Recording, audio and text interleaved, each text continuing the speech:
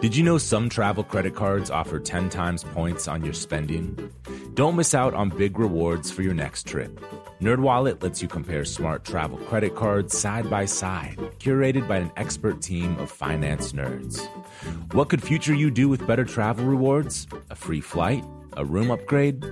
Don't wait to make smart financial decisions. Compare and find smarter credit cards, savings accounts, and more today at nerdwallet.com. Reminder, credit is subject to lender approval and terms apply. NerdWallet, finance smarter. The most innovative companies are going further with T-Mobile for Business. The PGA of America is helping lower scores and elevate fan experiences with AI coaching tools and 5G connected cameras. AAA is getting more drivers back on the road fast with location telematics. And the Las Vegas Grand Prix is powering race day operations with 5G connectivity, giving fans an experience at the speed they deserve. This is accelerating innovation with T-Mobile for Business. Take your business further at T-Mobile.com/now. This is your moment, your time to shine, your comeback.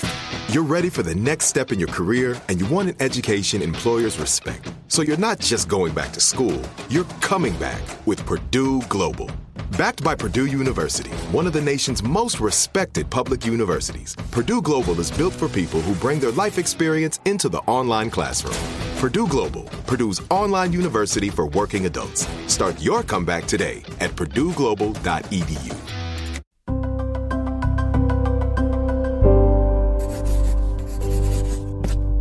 Pushkin.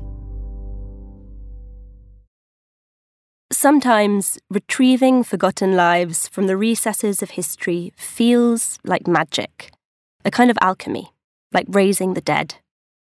Something that Hallie and I often get asked, making podcasts or, in Hallie's case, writing books about social history, is, how do you find all of this information out? Where do you look? How do you know where to start? After spending nearly 30 years training and working as a historian, some of what happens in the course of researching a subject has, for me, started to feel instinctive. But there's a method to all of this, a logical way of putting the pieces together and of using sources to revive lost stories. Researchers and historians are fundamentally detectives. What we do in the archives and libraries can be absolutely thrilling, Holmesian feats of discovery, chasing clues from one collection to the next, sometimes across the country, sometimes across the world.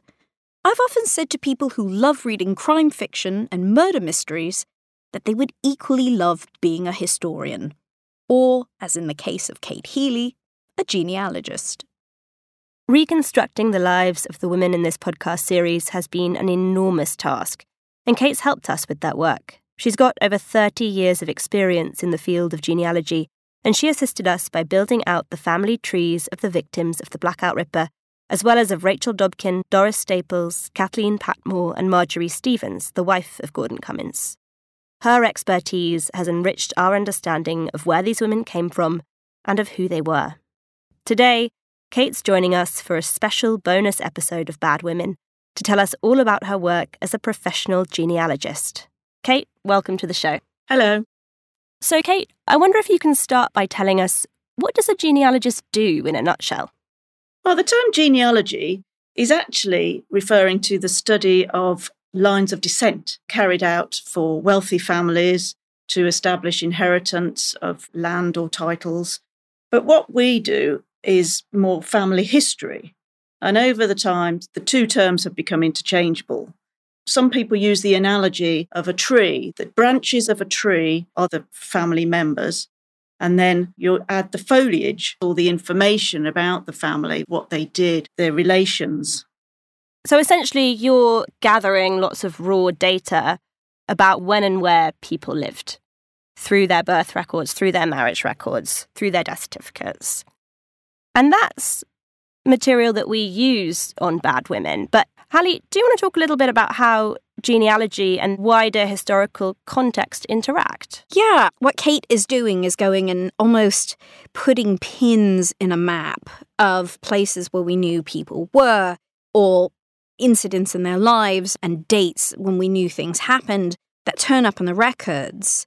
And then you can fill in the blanks around that. And that's, I think, where history and genealogy intersect and help to create a much bigger picture. So, for example, Kate was fantastic in helping us put together Evelyn Oatley's story. And for me personally, I found that one of the most emotive stories from season 2, because we were able to come up with so much information about not only her, but her mother, Rosina, and Rosina's experiences coming from Germany and living in the UK, and what it was like during the First World War, and how she lived with the German community at a time when Germans were persecuted. There was this upsurge in Germanophobia, and the butcher shop she was living above was attacked.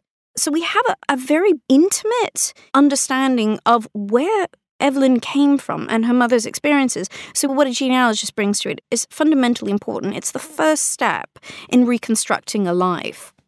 What we're saying is that data we get through genealogy about where people are born, where they live, who they marry, where they work, together with wider context, those are essentially complementary building blocks when it comes to creating a historical narrative. And it strikes me that what we don't see in those official records can also be important and can also work alongside wider historical context to tell us about a person. I think the example of Evelyn Oatley is a really poignant one. As you say, Hallie, we know from the police reports and the witness statements after she dies that she has this very full, very animated life in London. She's got lots of friends. There are clubs and bars she likes to go to. She works there. She's got a client base. At one point, she's allegedly engaged to another man. If you look at the official records of her life, none of that appears. If you just looked at the 1939 register, you would think that she was a housewife living on a poultry farm in a bungalow near Blackpool. So this is an example of how we need sources beyond what those records can tell us. In this case, it comes in the form of witness testimony from her husband Harold and from friends, acquaintances, clients. But the fact that none of that appears on the official record, and the fact that also that life in Soho is embedded in a particular type of counterculture, contributes to the sense that she's keeping secrets, that she's hiding things, that she's living a double life. And so when you put all of that together, what we do know, what is officially recorded, with what is flying under the radar, her story almost becomes more than the sum of its parts. Yeah, absolutely. We are very fortunate in Evelyn's case in that we did have a lot of disparate sources to draw from. And this is why people who were involved in crimes are such brilliant material for historians, because there's press coverage and then there's a whole other layer of records, court records and various criminal records and things like that. That means that you can really dig into these people's lives, the witness examinations, and you can get intimate details of what somebody was doing precisely almost like every hour of a particular day. And so with Evelyn, we had some of that. We had newspaper reports. And that really means that we can piece together that life. But in many cases, you get glimpses into lives. And then that's it. It's like this window opens and then it shuts again and you have a partial bit of a life. And it makes you wonder and it makes you think. And it makes you desperately want to know more. Why did that person immigrate? Why did that person marry that person? Why did that person walk out on that person? And sometimes we don't have the answers. And that can be as scintillating as actually even finding them. And as you mentioned earlier, Hallie, part of the appeal of historical research is for both of us, I think, that element of detective work, of getting those glimpses and then seeing what you can work out about what went on in their life in between, following the clues. Kate, what's the appeal for you of genealogical research and how did you get into genealogy? Well, I first got into it when I was a child, and my mum's family came from Scotland, although she was raised in England. And my mum inherited my great-granddad's World War I medals.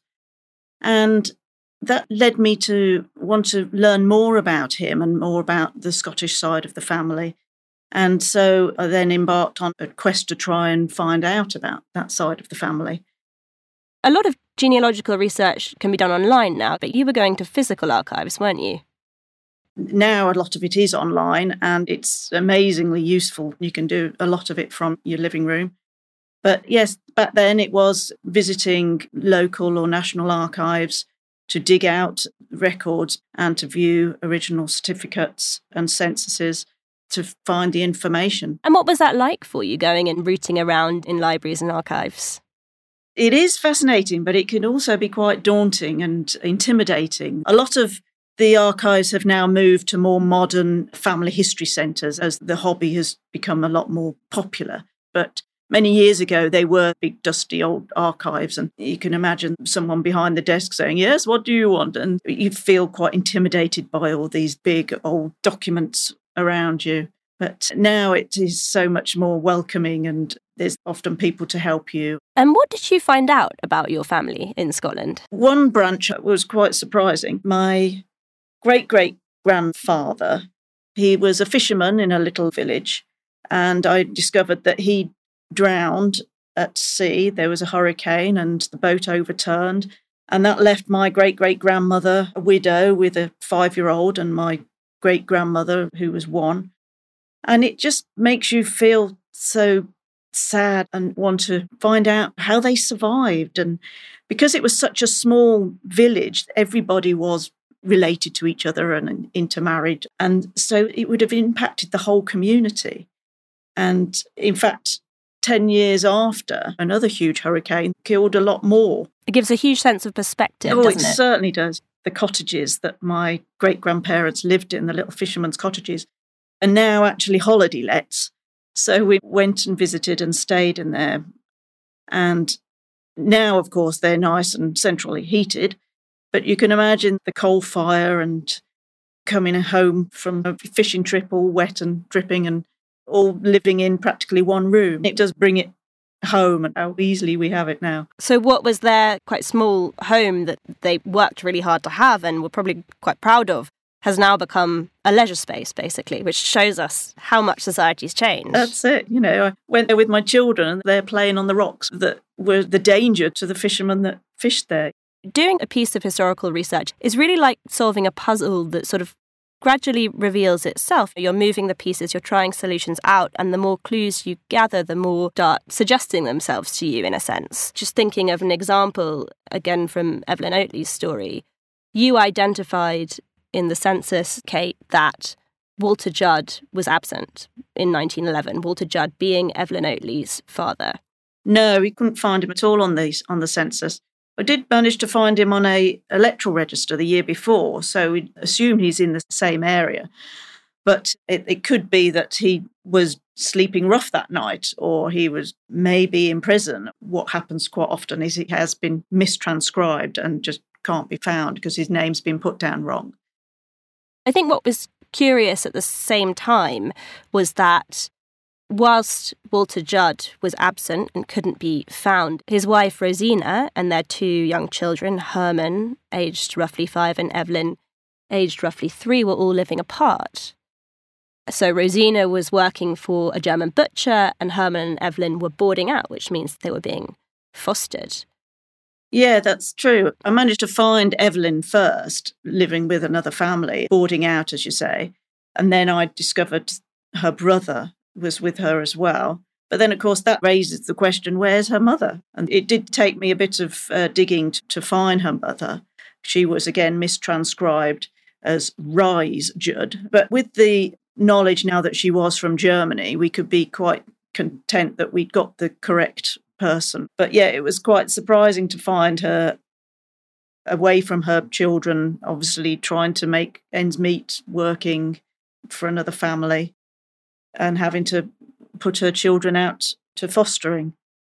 I got a bit hooked on this mystery, actually, wondering what circumstances could have given rise to this. How have we ended up with this absent father, this mother living a few streets away from her children working, and then these children living with another family? And as you say, there was no sign of Walter anywhere on the official records at that point. In compliment to your work, Kate, I started digging around in the newspaper archives looking for Walter and found that before he had his children, he'd been involved in strikes. So the textiles industry is very big in the local area. There were strikes over pay and working conditions. And in the late 1900s, Walter was named in an article as participating, and he actually got a conviction for doing some damage to someone's property. That doesn't tell us where he is in 1911, but then we start to build out a bit of a profile of Walter. He starts to seem like a bit of a rabble-rouser. Could he be a bit of a troublemaker? You wonder what impact that conviction could have had on him, his work prospects, his employment, things like that.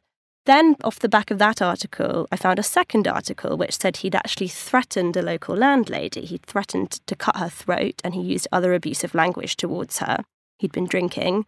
And here in this article, we learn that he's got 8 previous convictions. And that starts to cast what seemed like just rebellious behaviour in a slightly different light.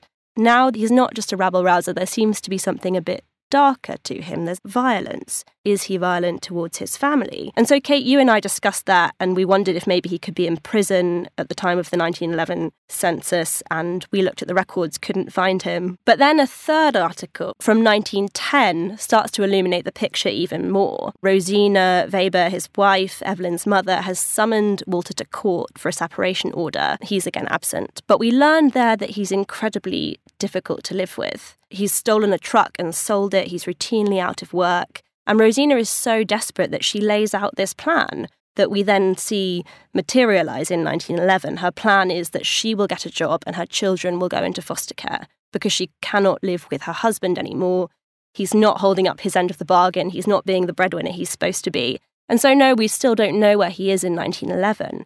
But by building a profile of him and by following those clues, we've been able to elucidate a bit more of the picture of what's going on with this family. With this type of research, you begin with what feels like these infinite narrative branches. Is Walter abroad? Who knows what's happened? But, the more research you do, the more those branches start to narrow. I just wonder what both of your experiences are of this. Hallie, can you talk about that at all? Oh, gosh. When you start out on one of these journeys, you never know what you're going to find. And what you're describing, I have gone through countless times, and I'm sure Kate has even more. For example, trying to eliminate somebody from the record, referring back to season 1, when I was researching Annie Chapman's family and George Smith. Can you think of a name more common than George Smith? Trying to find a George Smith in the record. So in season 1, we were looking at the lives of the victims of Jack the Ripper.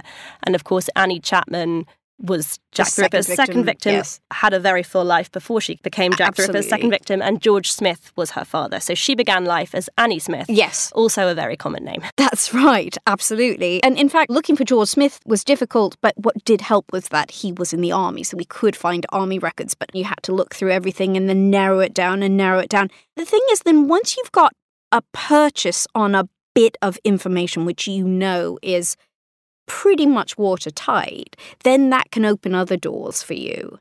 We know, according to an article that appeared, written allegedly by Annie Chapman's sister after her death, she gave a number of details about their childhood, and one of the details she gave was, our father committed suicide by cutting his throat. And you're like, God, that's awful. That's got to appear in the record somewhere. And of course, we couldn't find, for whatever reason, a death certificate or any death registration for George Smith.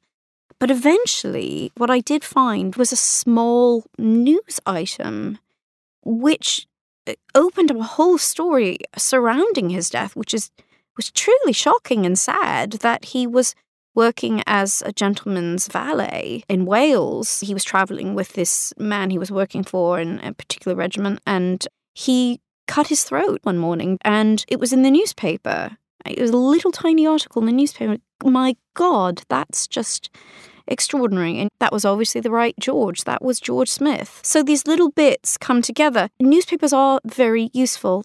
Sometimes they're unreliable, but they are incredibly useful for the historian. You're listening to a bonus episode of Bad Women, all about genealogy. We'll be back after this short break. As listeners to this show, you probably consider yourself pretty smart. But how smart is your wallet? When you're looking to upgrade your wallet, it's time to turn to NerdWallet. Their expert team of nerds has the financial smarts to help you find the right financial products for you. Before NerdWallet, you might have paid for vacations with whatever was in your wallet. But you could have been missing out on miles you didn't even know you were leaving on the table. Now you can get a new card with more miles and more upgrades. What could future you do with more travel rewards? A hotel upgrade? Lounge access? Wherever you go next, make it happen with a smarter travel card. Don't wait to make smart financial decisions. Compare and find smarter credit cards, savings accounts, and more today at NerdWallet.com. NerdWallet. Finance smarter. As with all cards, credit is subject to lender approval and terms apply. The most innovative companies are going further with T-Mobile for Business. The PGA of America is helping lower scores and elevate fan experiences with AI coaching tools and 5G connected cameras. AAA is getting more drivers back on the road fast with location telematics. And the Las Vegas Grand Prix is powering race day operations with 5G connectivity, giving fans an experience at the speed they deserve. This is accelerating innovation with T-Mobile for Business. Take your business further at T-Mobile.com/now. Trinity School of Natural Health can help you be part of the fast-growing health and wellness industry. With an education that empowers communities, Trinity grads can change lives by applying natural health principles and techniques in holistic practices or stores selling nourishing health products. Offering 19 online programs that fit your busy schedule, you'll get training to help turn your passion into a career. Enroll today at trinityschool.org. That's trinityschool.org. Kate, what about you? If you need to find a needle in a haystack, how do you embark on that type of research project? Where do you begin looking for a person? Going back to Walter Judd, it was only later that we've managed to discover his character. When I started to research him, one of the first things I came across was his pension records that stated that he'd been injured in World War I. He'd actually suffered a gunshot wound to the arm.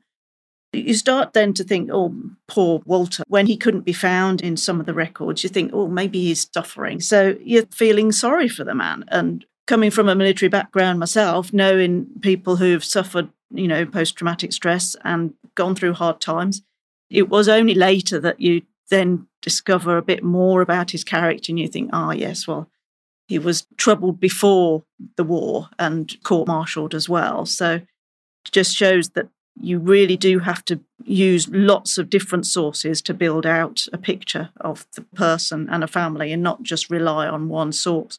The census, though, can be an absolute treasure trove, can't it? It's the official survey of a population, and in Britain and the US it's taken every 10 years.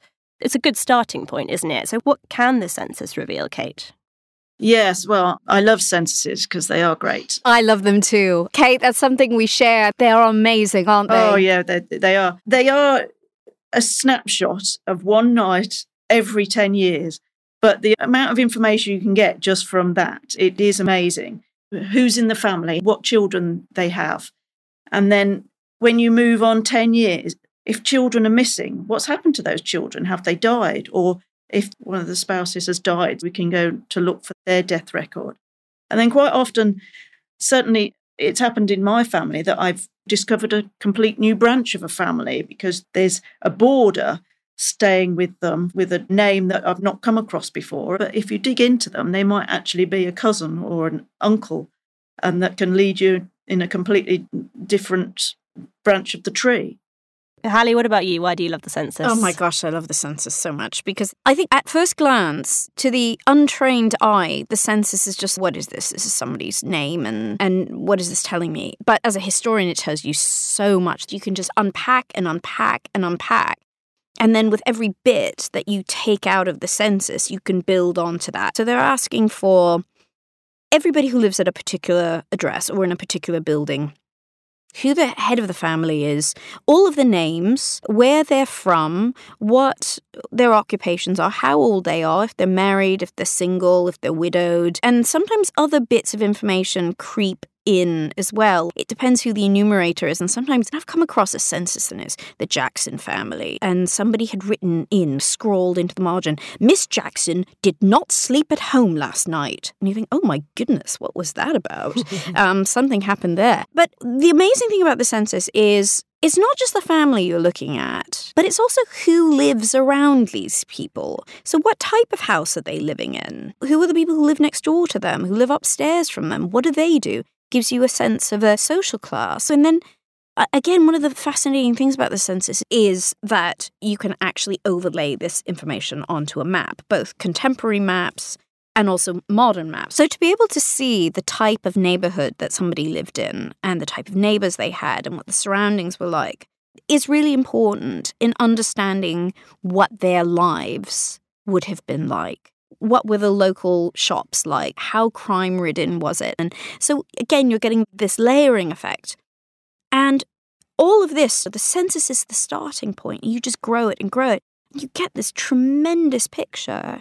And sometimes people can inadvertently reveal things about themselves, can't they, in the way they choose to make entries in the census. I'm thinking of, again, another example pertaining to Annie Chapman from season 1, when her husband describes himself on the census as a coachman, and she describes him as a stud groom, which is a slightly higher ranking class. Do you want to talk a little bit about that? Yeah, if you're looking with a historian's eye, you're looking for nuance.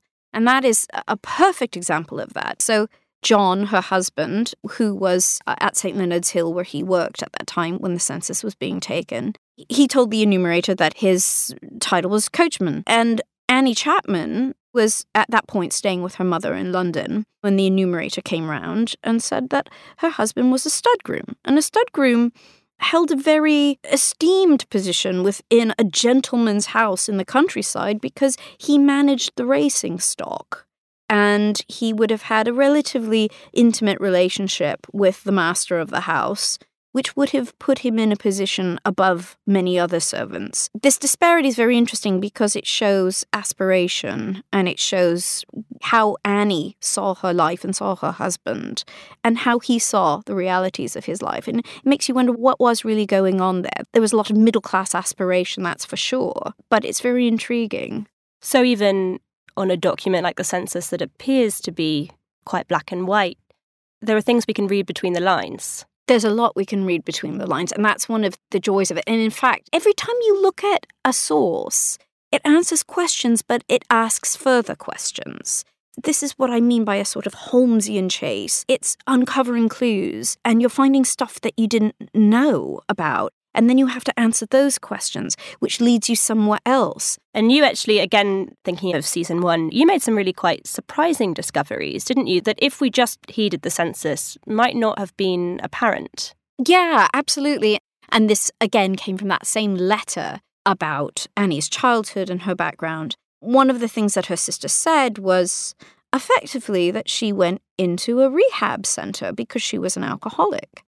I thought, God, that's really amazing. This was in about mid-1880s. And I started researching, well, where were these places? How many were there? And I created a list and narrowed it down conceivably to about a handful, I think maybe 3 that she could have been at. And then I traced the records for Spelthorne Sanatorium to a convent of Protestant nuns just outside of Oxford. And I thought, I'll just get in touch and let's see what that turns up. And remarkably, one of the sisters got back to me and she said, we do have these uncatalogued logbooks from the time. Do you want to come and have a look at them? And I thought, oh God, yeah, of course. And I remember that day going out, it was a beautiful summer's day, driving out into the countryside with swaying poppies and big butterflies and going to this rather secluded, romantic convent and being taken to this library. And the sister brought this archive box out and put these ledgers down. And I just knew I was going to find her in it. I knew it. And I opened up these books and I'm going through it.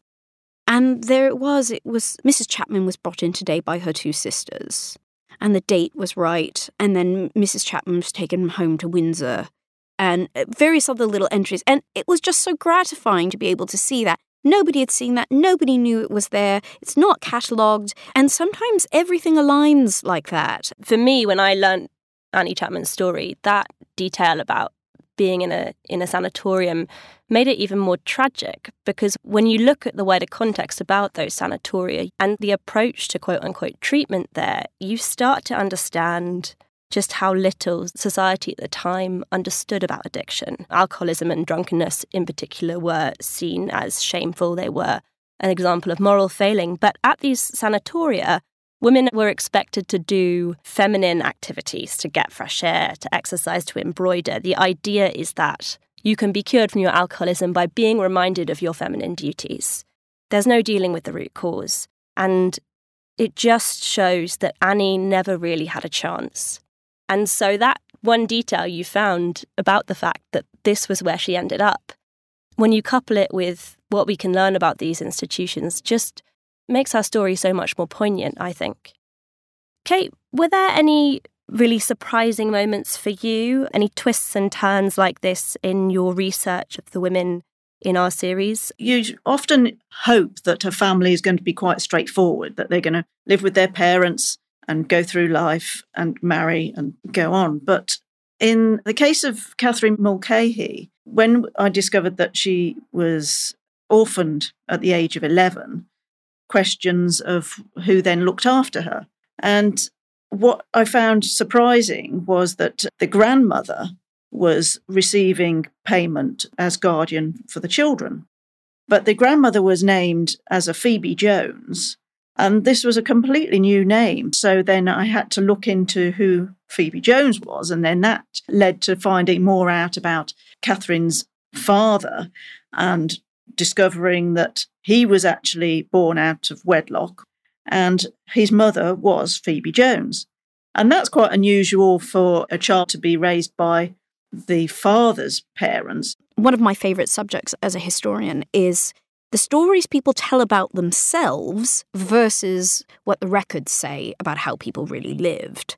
And one of the interesting things Kate's picked up on about Catherine Mulcahy's life is that she came from a family with a kind of very mixed background. There was a lot of illegitimacy, and illegitimacy is hidden, but it often comes out in the records. Birth records are fascinating for that. You uncover these family secrets. You think that somebody's cousin and they're actually their brother. I mean, it's happened in my own family where I think my great-grandmother had so many children that she gave one of her sons to her sister to raise. And he never knew that he actually belonged to somebody else. And that happens so frequently. And it really comes out in these records. We tend to think that the Victorians and Edwardians are all very straight-laced, and people had illegitimate children left, right, and centre. People had mixed families and deaths and remarriage. People were much closer to death and tragedy than we can even imagine in the modern world.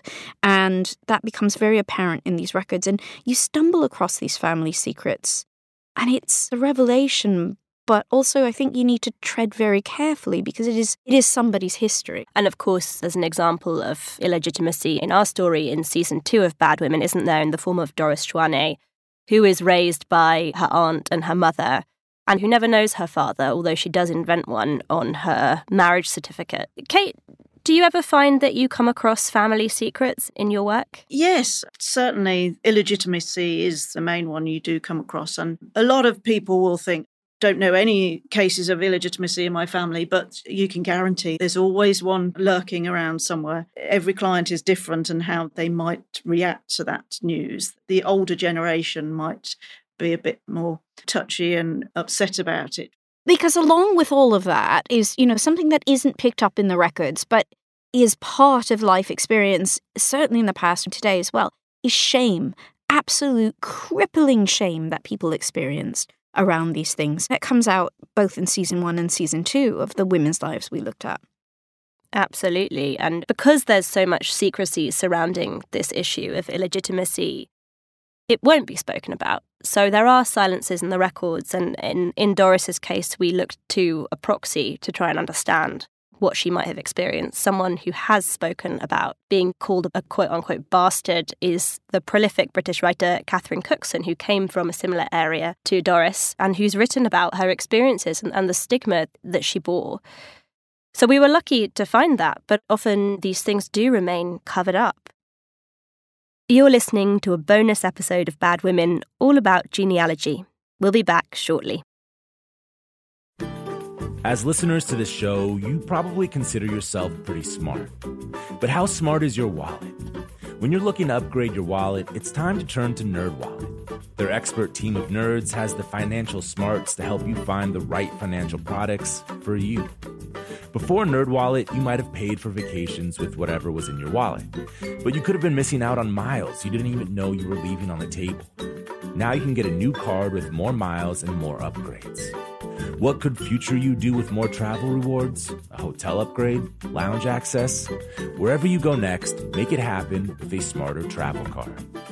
Don't wait to make smart financial decisions. Compare and find smarter credit cards, savings accounts, and more today at NerdWallet.com.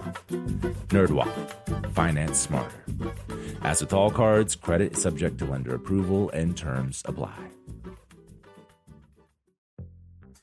The most innovative companies are going further with T-Mobile for Business. The PGA of America is helping lower scores and elevate fan experiences with AI coaching tools and 5G connected cameras. AAA is getting more drivers back on the road fast with location telematics. And the Las Vegas Grand Prix is powering race day operations with 5G connectivity, giving fans an experience at the speed they deserve. This is accelerating innovation with T-Mobile for Business. Take your business further at T-Mobile.com/now.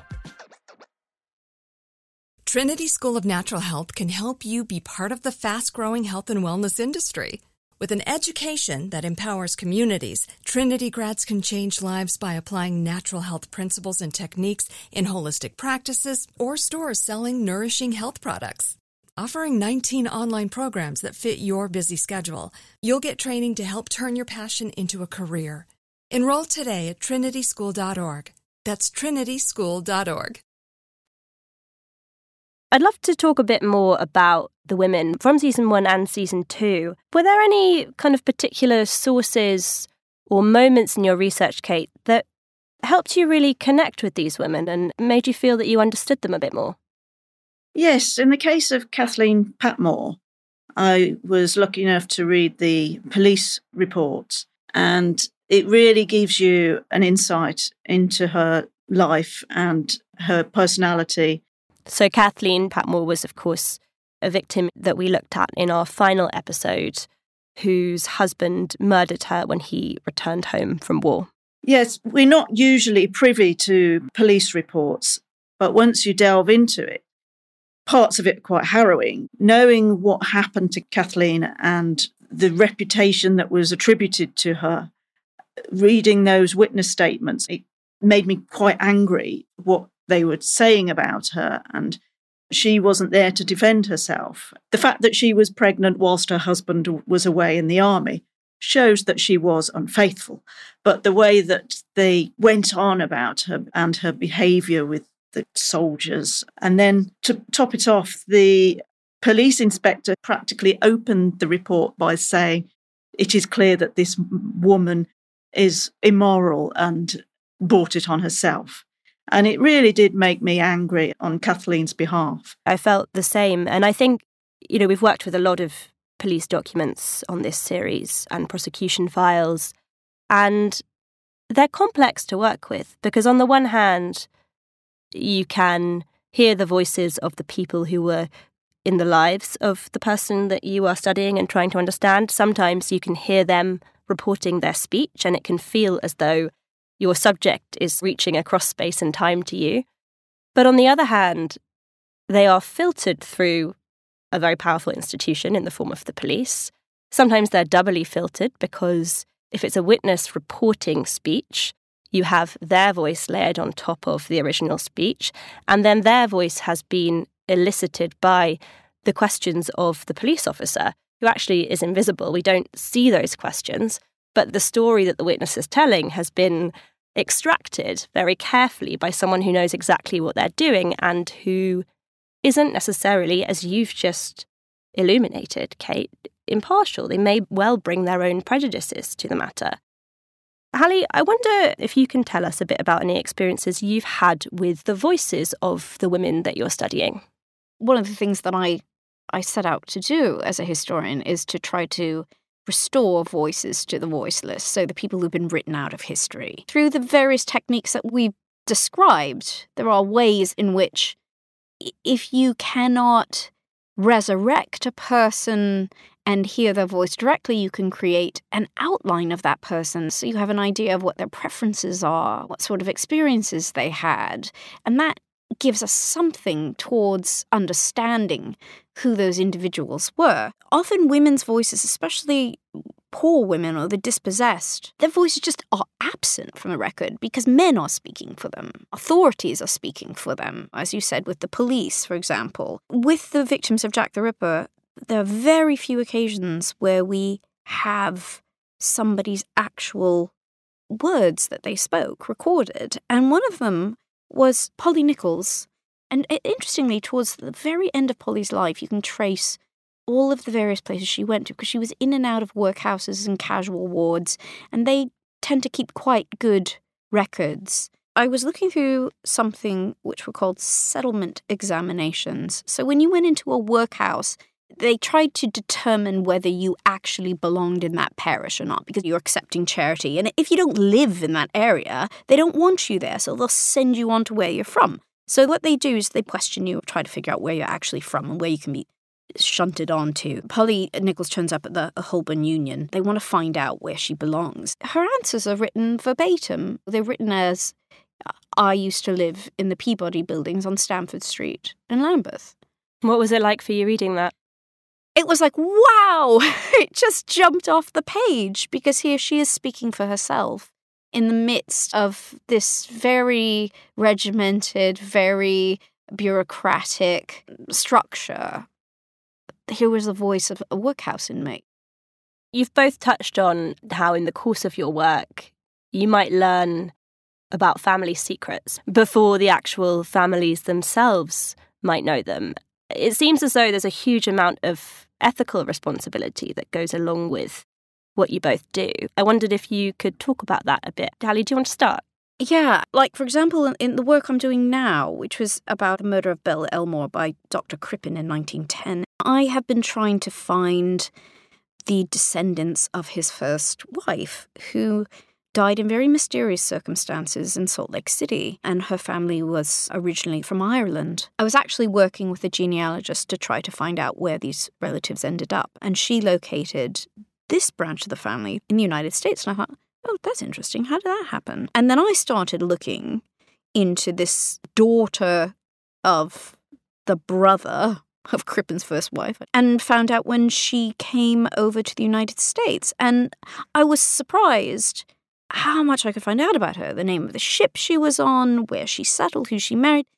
And I suddenly felt really embarrassed because I then had to talk to this woman's daughter on the phone. And she was telling me about her mother, and I was saying, yeah, I know. Oh, God, I shouldn't say that because it feels so intrusive. And you realize the sort of power that you have and the power that these records have and how delicately you should be handling this material and this information because it is somebody's life that people alive care about today. Kate, how do you feel when you end up in the position of learning people's secrets, and how do you regard the ethical responsibilities in the role of genealogist? Well, yes, you do have to be careful and make people aware that they might find things that they were not expecting and that might be upsetting, particularly if you're dealing with more recent families. And I actually tried to stay away from any adoptions or living relatives because I think that really does need a specialist. I do say to people, I only deal with dead people. I've recently traced a family and they've got some minor criminals in the family that personally I found fascinating and really quite amusing. I'm going to have to be careful with how I present the information. And then, of course, you also get the situation that people are convinced that they are related to somebody. They've been told this family story, a particular one that being from the Midlands, I get people who think they're related to Shakespeare. I had to tell somebody that the family that you thought you were related to, you're actually not related to anyway because of illegitimacy. They'd done this whole big family tree and it turned out that they weren't actually part of that family. Of course, it was quite disappointing, but not too upsetting, hopefully. What advice would you give to aspiring genealogists, Kate? Well, the first thing we always say, if you want to look into your family history, is to speak to your living relatives before it's too late. Find out as much as you can about their history, about their parents, their grandparents, and dig out any family records you've got, certificates, birth certificates, anything. And particularly when you are talking to your family, it's not just about the dates and places, it's family stories of your parents growing up.